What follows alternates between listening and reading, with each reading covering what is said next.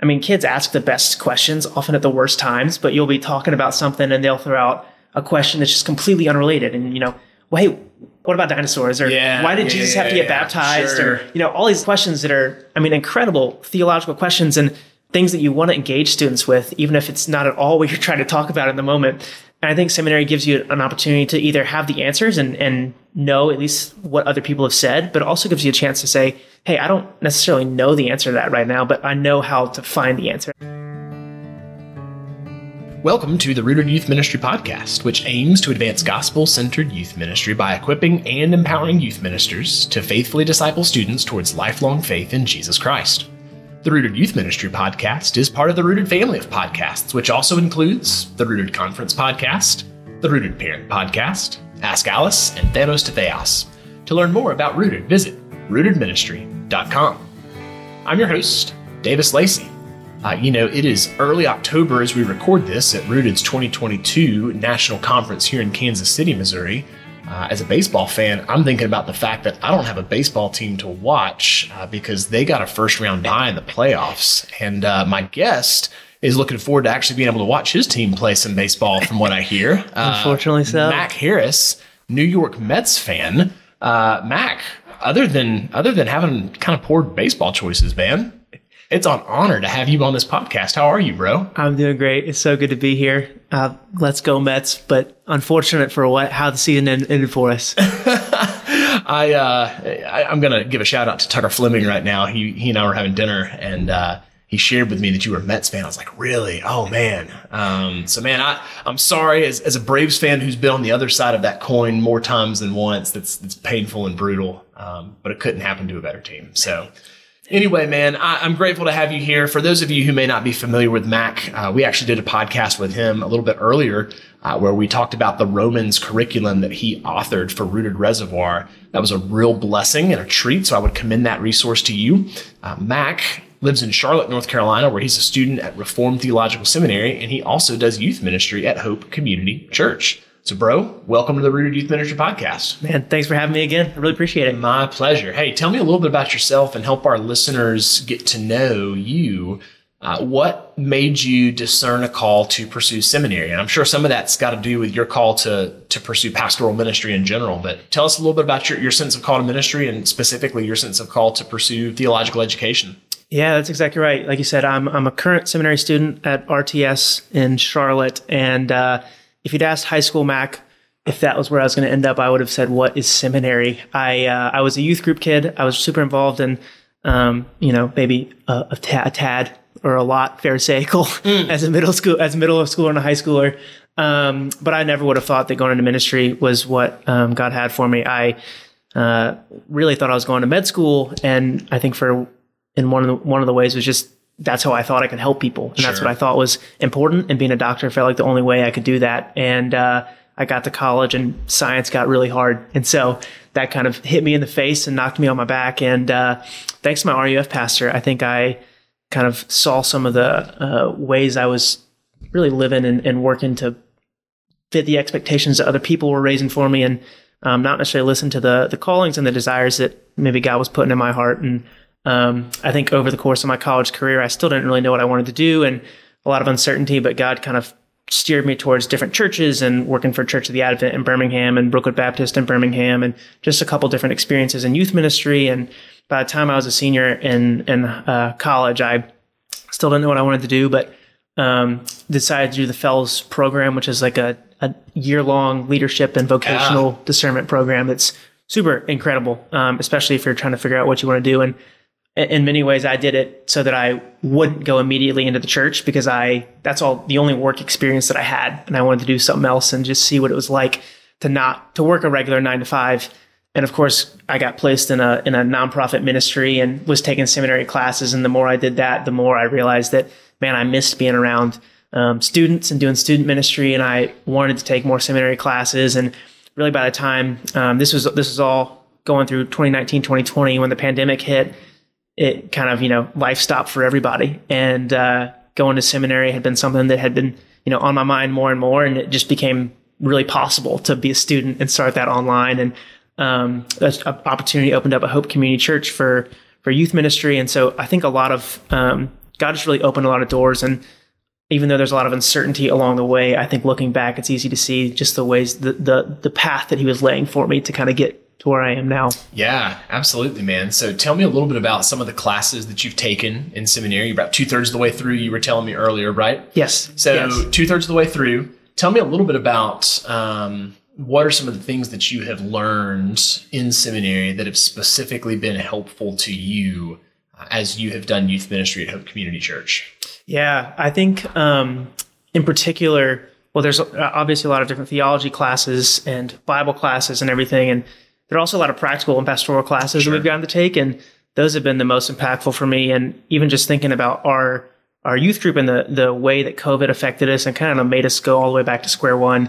I took a class that was actually a college ministry class, really philosophy of ministry, kind of how we do college ministry on a campus. And then I took that at the same time as I took a youth ministry class. And they talk a lot about philosophy of ministry for youth ministry as well, and just kind of like what you want to, how to build up a youth ministry and what the mission of your church's youth ministry and the vision and how you want to accomplish that, and just kind of putting these pieces together, and just was really practical and helped me see like, okay, this is the theology that I'm learning and the systematics and these, big terms that maybe I didn't really know going in, but this is how, all this head knowledge on one side gets put together with kind of boots on the ground when you're actually interacting with students and people who maybe don't want to be there on a Sunday night, and sure. how you actually, put justification and talk about that to a middle schooler. And so really, not every class is practical at seminary, or is directly practical, sure. I should say.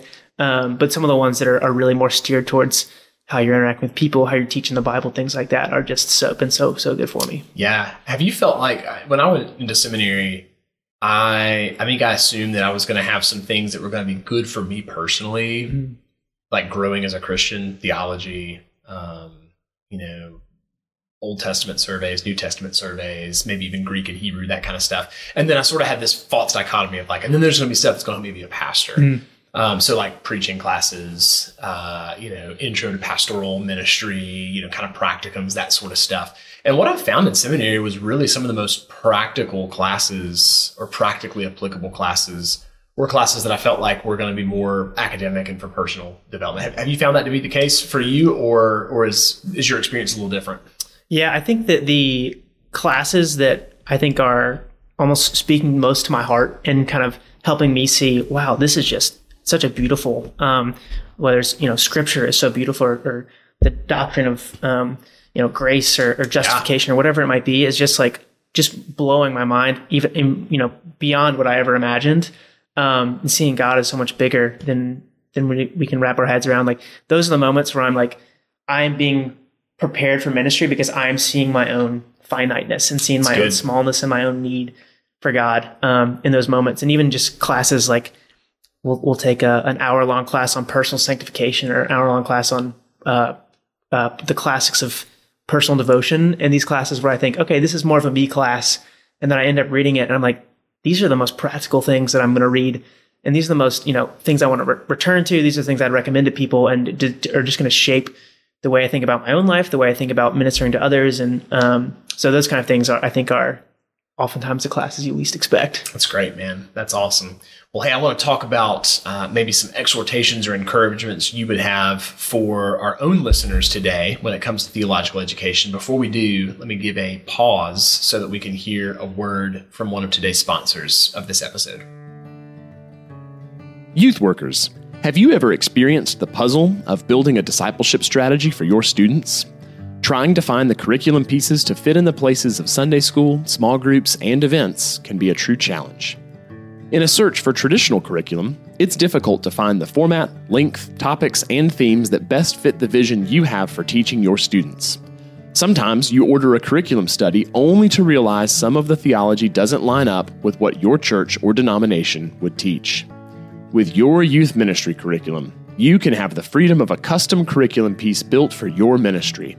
Imagine curriculum built by someone else to free you up to focus on investing in students based on your schedule, your format, and your theology that will best equip your leaders to disciple your students. You and your students can find the perfect piece to fit your discipleship strategy with custom content from your youth ministry curriculum. Visit us online at youryouthministrycurriculum.com and let's start a conversation on how your next small group, Sunday school lesson, or event resource can maximize biblical content for your students today. All right, Mac, listening to this podcast are folks who may or may not be discerning a call to step into vocational ministry, or may not be discerning a call to step in and begin a process of formal theological education. And I know my own process of both of those things, but especially when it came to seminary, there were things that I said, yeah, it'll be helpful if I can do seminary. But there are also sort of some of these pushbacks, right? These natural resistances. And so what are some of the common objections you feel like you hear in general, but specifically when it comes to somebody in your shoes in youth ministry? What are some of the common objections that you hear about going to seminary? And do you feel like some of them are valid? Do you feel like they're not valid? How would you help us navigate those?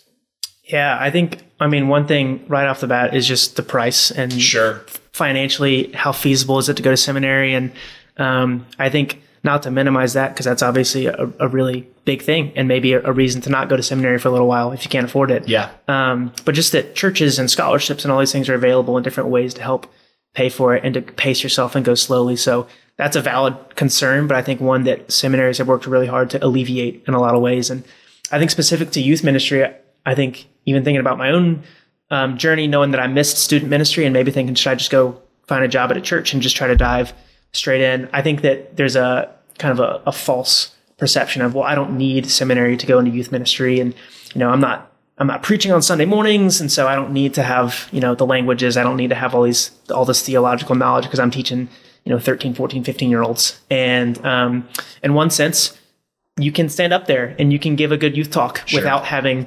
read John Calvin and all the reformers and things like that.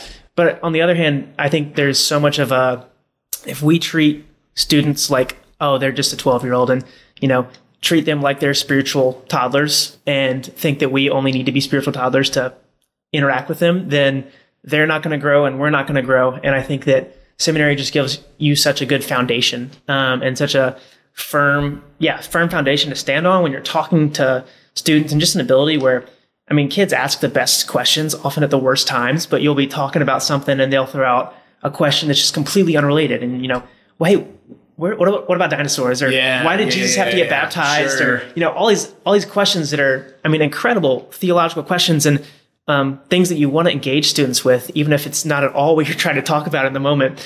And I think seminary gives you an opportunity to say, to either have the answers and know at least what other people have said, but it also gives you a chance to say, hey, I don't necessarily know the answer to that right now, but I know how to find the answer, and I know how to read, and I know how to look at what other people have said and to know who to trust to help us get to that ourselves and work through that together. And so I think to the objection of you don't need seminary to be in youth ministry.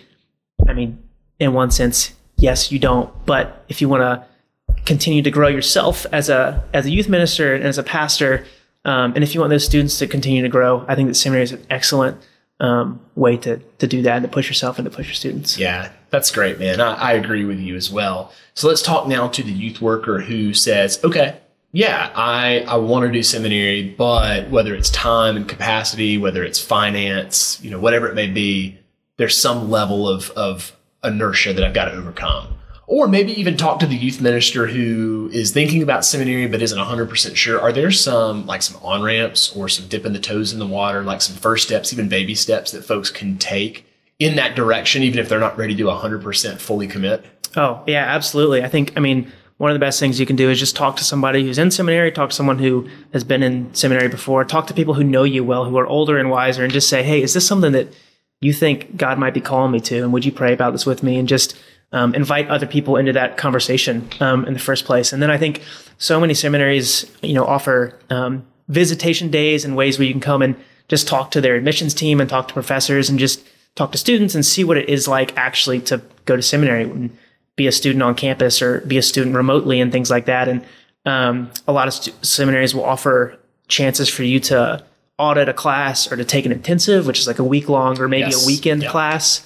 or even a class completely remotely. And you can just take one at a time or spend a week out of your summer taking a class and just see, hey, do I like this academic grind a little bit? Am I ready to write papers again and do some reading again? And just dive back in, but walk in, I suppose, instead of diving in through the shallow end. That makes sense. That makes a lot of sense.